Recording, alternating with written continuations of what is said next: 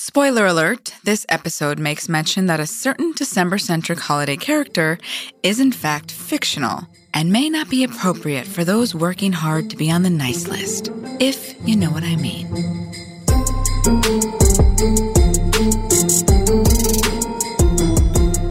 Welcome to Was I in a Cult? She's Liz Iacuzzi, and he's Tyler Measom. And this is our first bonus episode. Bonus for you, dear listeners, because we love you and appreciate you.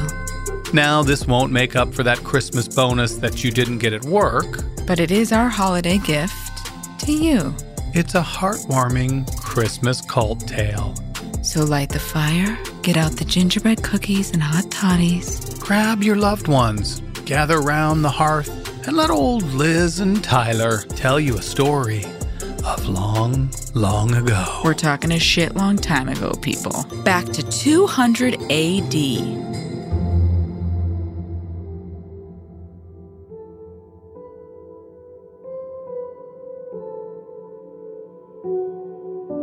Meet the humble Christian bishop, Bishop Nicholas of Myra. That's right, the man who would become Saint Nicholas, Mr. Father Christmas himself. And what about him? Well, he sucked. And by sucked, she means he sucked the energy out of the room. He had no charisma, no panache. This wasn't the rosy-cheeked ho-ho-hoing Santa Claus we all know today. The original St. Nicholas was of Greek heritage and was neither fat nor jolly, but tall and thin. And according to National Geographic was, quote, fiery, wiry, and a defiant defender of church doctrine during the Great Persecution in the year 303, when Bibles were burned and priests made to renounce Christianity or face execution. Because of this, his legacy lived on well after his death, and by about the year 1200, he became known as a patron saint of children and magical gift-bringer. Because in Bishop Nicholas's heyday, he sold all his worldly belongings and gave everything he owned to the needy. He wore no jolly red suit, but instead donned a tunic, cloak, and tall pointy hat, and he wasn't even known as Santa Claus.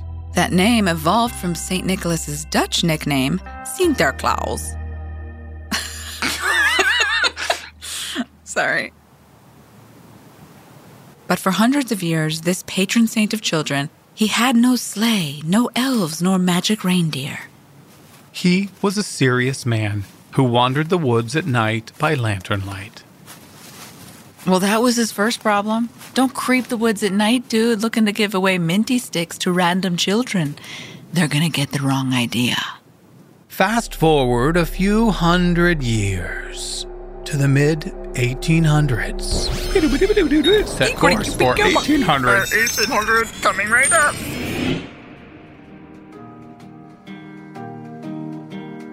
For those who feel that the good old US of A is currently in a rough patch, well, it ain't America's first rodeo, kids. In the mid-1800s, our country was in a bit of a mess. It was dark times, and the country needed hope that there would be light on the other side of this damned civil war. And there's something about the holiday season that just lifts the spirit, no matter what the external circumstance. But the feeble, malnourished, stalker-like curmudgeon St. Nicholas wasn't helping the situation. This holy dude desperately needed a Queer Eye makeover. So, the German-American artist named Thomas Nast, known as the father of the American cartoon, stepped up to the plate and decided to make St. Nicholas a superhero. Nast's reinvented St. Nicholas image was published in the 1862 Christmas issue of Harper's Weekly, and a new and improved Santa Claus was born. Wearing an American flag outfit, he arrived on a sleigh, pulled by reindeer, handing out gifts to Union soldiers. Confederate soldiers were obviously on the naughty list. And there it was. Thomas Nast had created the first jolly gift giver, and hope was born. Tan France and the boys would be so proud.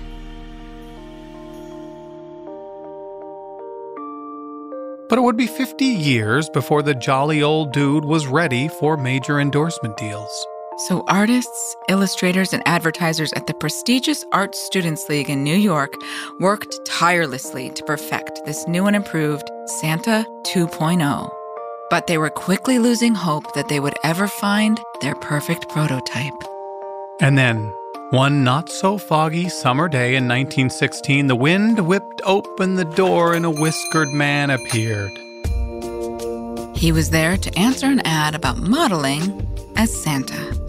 The man's name was Mason T.A. Huntsman. He bore a snow-white beard, broad face, big rosy cheeks, and a little round belly that quite possibly shook like a bowl full of jelly. And lo and behold, he was perfect. They had finally found their ideal Santa Claus. But what these glee-filled artists didn't know was that this jolly old man had a bit of a sordid past. Because, as it turns out, this man who became the poster child for the Santa we've all known and loved for over a century was, in fact, a cult leader. That's right, folks. Mason T. Huntsman was, in fact, a maniacal, Looney-tuned cult leader. Okay, Ghost of Christmas Past, take us back.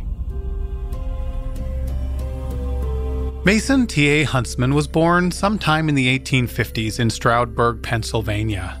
We don't exactly know when because Wikipedia didn't exist back then, guys, and papers, they get lost over time. I mean, do you know where your birth certificate is? Yeah.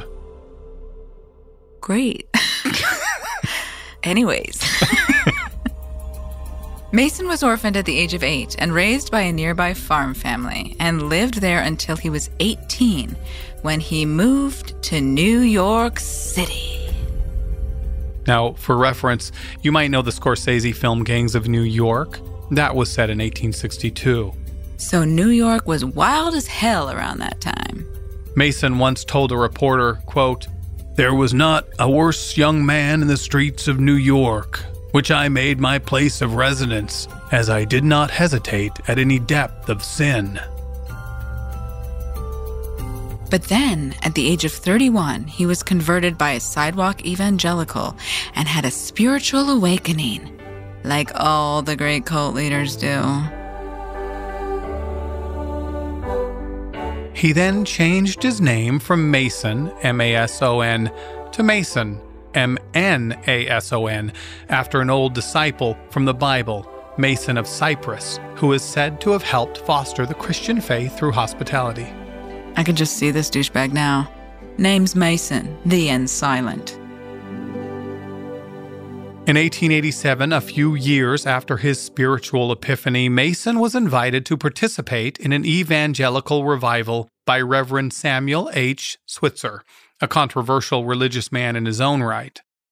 During this revival, Mason berated the villagers of Park Ridge, New Jersey, and called the village a pest hole of sin, and the local pastors of the Reformed Church leaders of the imps and the prince of the devils. The villagers did not take the insults lightly. How does this silly man, Mason with the silent N, come to their town and talk trash? So they threw rotten eggs at him. A forgotten revenge tactic, if you ask me. And then it all came to a gruesome head. That Sunday evening, an angry mob of about 100 people broke into the house Mason was staying and cut off all of his hair and beard. There's that mangy son of a bitch. Get him. Seal his cane. There he is. Take all of his chickens. Make sure he doesn't have any of his chickens left. And sent the bald, clean-shaven dime store preacher a-packin' on the next train out of town. Who's the imp now, Mason? Manason? But like many a stubborn cult leader, Mr. Silent N kept at his preachin's, and by 1889 had a large group of followers who referred to him as the New Christ. Will you call me that from now on? I'll call you the new and improved. Thank you. Christus. But the townsfolk around him didn't take much liking to this peculiar preacher man. And in January of 1889, Mason was tried in court for blasphemy, impersonating a savior, A charge I wish we could pull out today. and child abduction. Child abduction? Yes. In an attempt to grow the group, he convinced 2 young girls to leave their homes and come stay with them. The girls were, and this is a direct quote, obliged to do anything he wanted. But they were brought home after 2 weeks. Mason was found guilty and sentenced to 6 months in the county jail and fined $100. About $3,000 in today's money. But the world hadn't seen all they were going to see from this future Santa.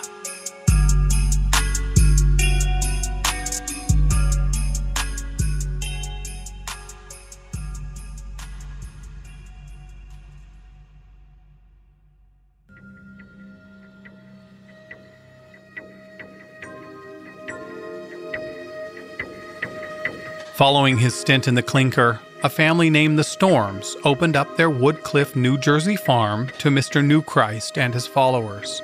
And there it began.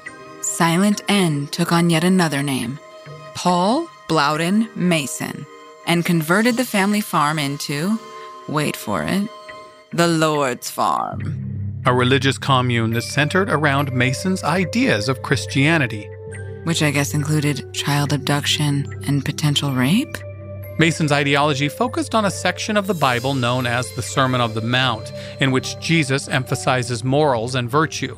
But Mason's interpretation of this was to live an upside-down kind of world of carnivals and revelry. Which seems appropriate for Jersey. Members of the group even took on names like Blaudina, Titus, Thelka, and Silas the Pure. They divided labor equally and used the farm's wagon for their furniture moving business. They referred to each other as brother and sister, didn't cut their hair, and adhered to the plainness of dress policy. And as if all that wasn't fun enough, guys, they were also caffeine-free vegetarians. And took a strict vow of chastity. And then, rumors began to swirl in farmland about this group of stone-cold weirdos that had moved in. It was said they didn't believe in marriage and didn't observe the Sunday Sabbath as the day of rest. The nerve. But the biggest rumor of all was a bit more risque. Cue weird cult music here. Neighbors claimed that twice a month, Newchrist and his people would hold a dance called the Angel's Dance to drive away the devil. The group would appear as Venus, which means naked, as in the Roman goddess Venus, and stand in a circle holding a blanket between them. And while chanting a sacred hymn, Mason gave the devil a blanket tossing, waving the blanket to drive away the devil, while the Venuses sang and danced. Because everyone knows the Prince of Darkness is deathly afraid of bedding. Many tales are told of the wild orgies that were held at this farm. I guess those chastity vows came with a disclaimer. Cults, they do love a loophole. The blanket waving may have chased the devil, but it didn't keep the townsfolk away. And years of clashing began. The local authorities and neighbors were constantly at odds with the communards of the Lord's Farm. By the way, the definition of communard is one who lives on a commune. And in 1893, the Nards of the commune were arrested on accusation that they were conspiring to cheat and defraud the only Storms family member who wasn't a true believer, Mr. Herman Storms, right out of his farm. Herman Storms testified that the angel dancers had been living on his farm for 5 or 6 years. And in his own words, They carried on nights and made it extremely unpleasant for me. They broke furniture and crockery and destroyed food. I was eating supper one night when Mason told Hal to get up on the table. She did so. I had some bread and butter and preserves on my plate, and she stepped on my food. I took her arm, I pulled her off the table. Then my daughter, Mary, Mason, and others, well, they got on the table. There was a fresh-baked cake a-settin' on that table, and they all stepped on it as they passed.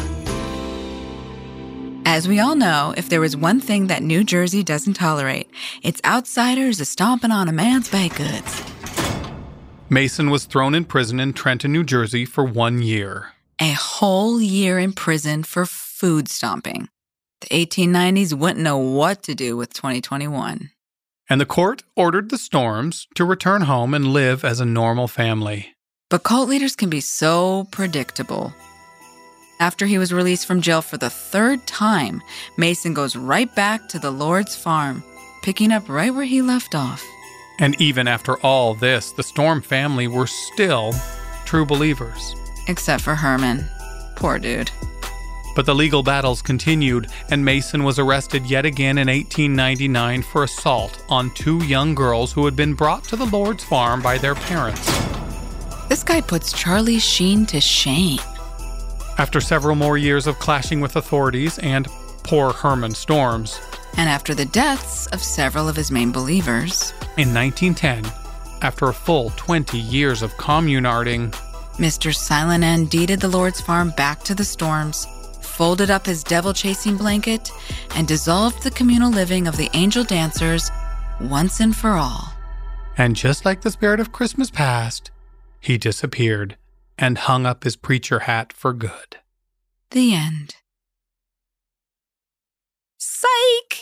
You guys, he's a cult leader. They never stop until forced to, you crazy kids. In an effort to reinvent himself, Mason immediately moved back to New York City and opened a church for Black parishioners called the Church of the Living God. Now, there isn't much information about how long the Church of the Living God was up and running, And keep in mind, he was a man of many names. but there is no mention of Mason Huntsman again until that fateful day in 1916 when he walked into the Art Students League to pose as jolly old St. Nicholas. Santa Claus.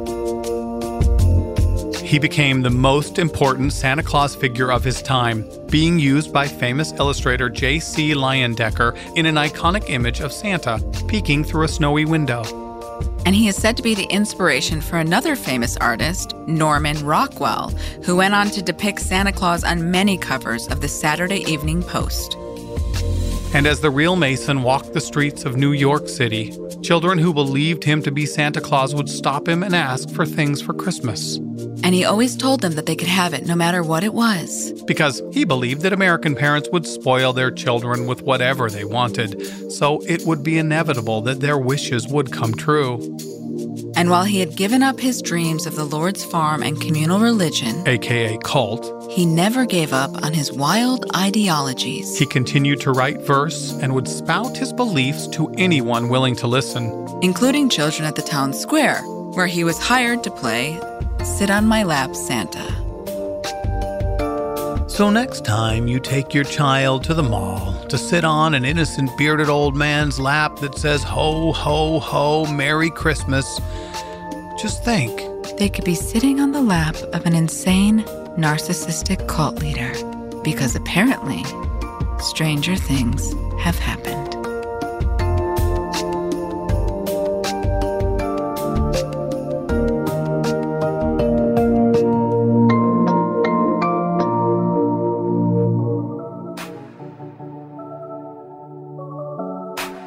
Mason T.A. Huntsman died in 1922. Or did he? Because apparently he knows when you're sleeping and knows when you're awake. And he knows when you've been bad or good. So be good. For Mason's sake. Here's wishing everyone a Merry Christmas and a very happy holidays from our family to yours. If you would like to see photos of Mason and his Santa doppelganger, visit the Was I in a Cult Instagram. There is a link in the show notes. We would very much like to thank all the people who make this podcast possible and our families who support us doing this crazy thing. Keep in mind that we are going to take a week off to drink eggnog, wrap presents, and praise Mason. But we will be back in the first week of 2022 to bring you more inspiring stories of people who were in and out of cults. Like this one. You'd go to the airport and we would gather a group of maybe 50, 60 people and sing songs to all of the weary travelers. I mean, like hymnals, like How Great Thou Art. I just want you to picture that. Men in pants, girls in skirts, at the airport, this giant group. I mean, would you not love to see that when you are just getting off an airplane? Right. It was so embarrassing. Was I in a Cult is story produced and written by Tyler Mistletoe Meesum and Liz Ho Ho Ho Iacuzi. Executive producer is Maya Lump of Coal Howard. Supervising producer and additional writing on this episode is Ari Communard Basile. Our audio editor is the stocking stuffer Chandler Mays. Publicist is Lauren Jinglebellion Dutton-Breen. And our fan of the week is Courtney Clark Kendrick at the gram handle @CJaneKendrick. Thank you, Courtney. We appreciate you spreading the word, bird.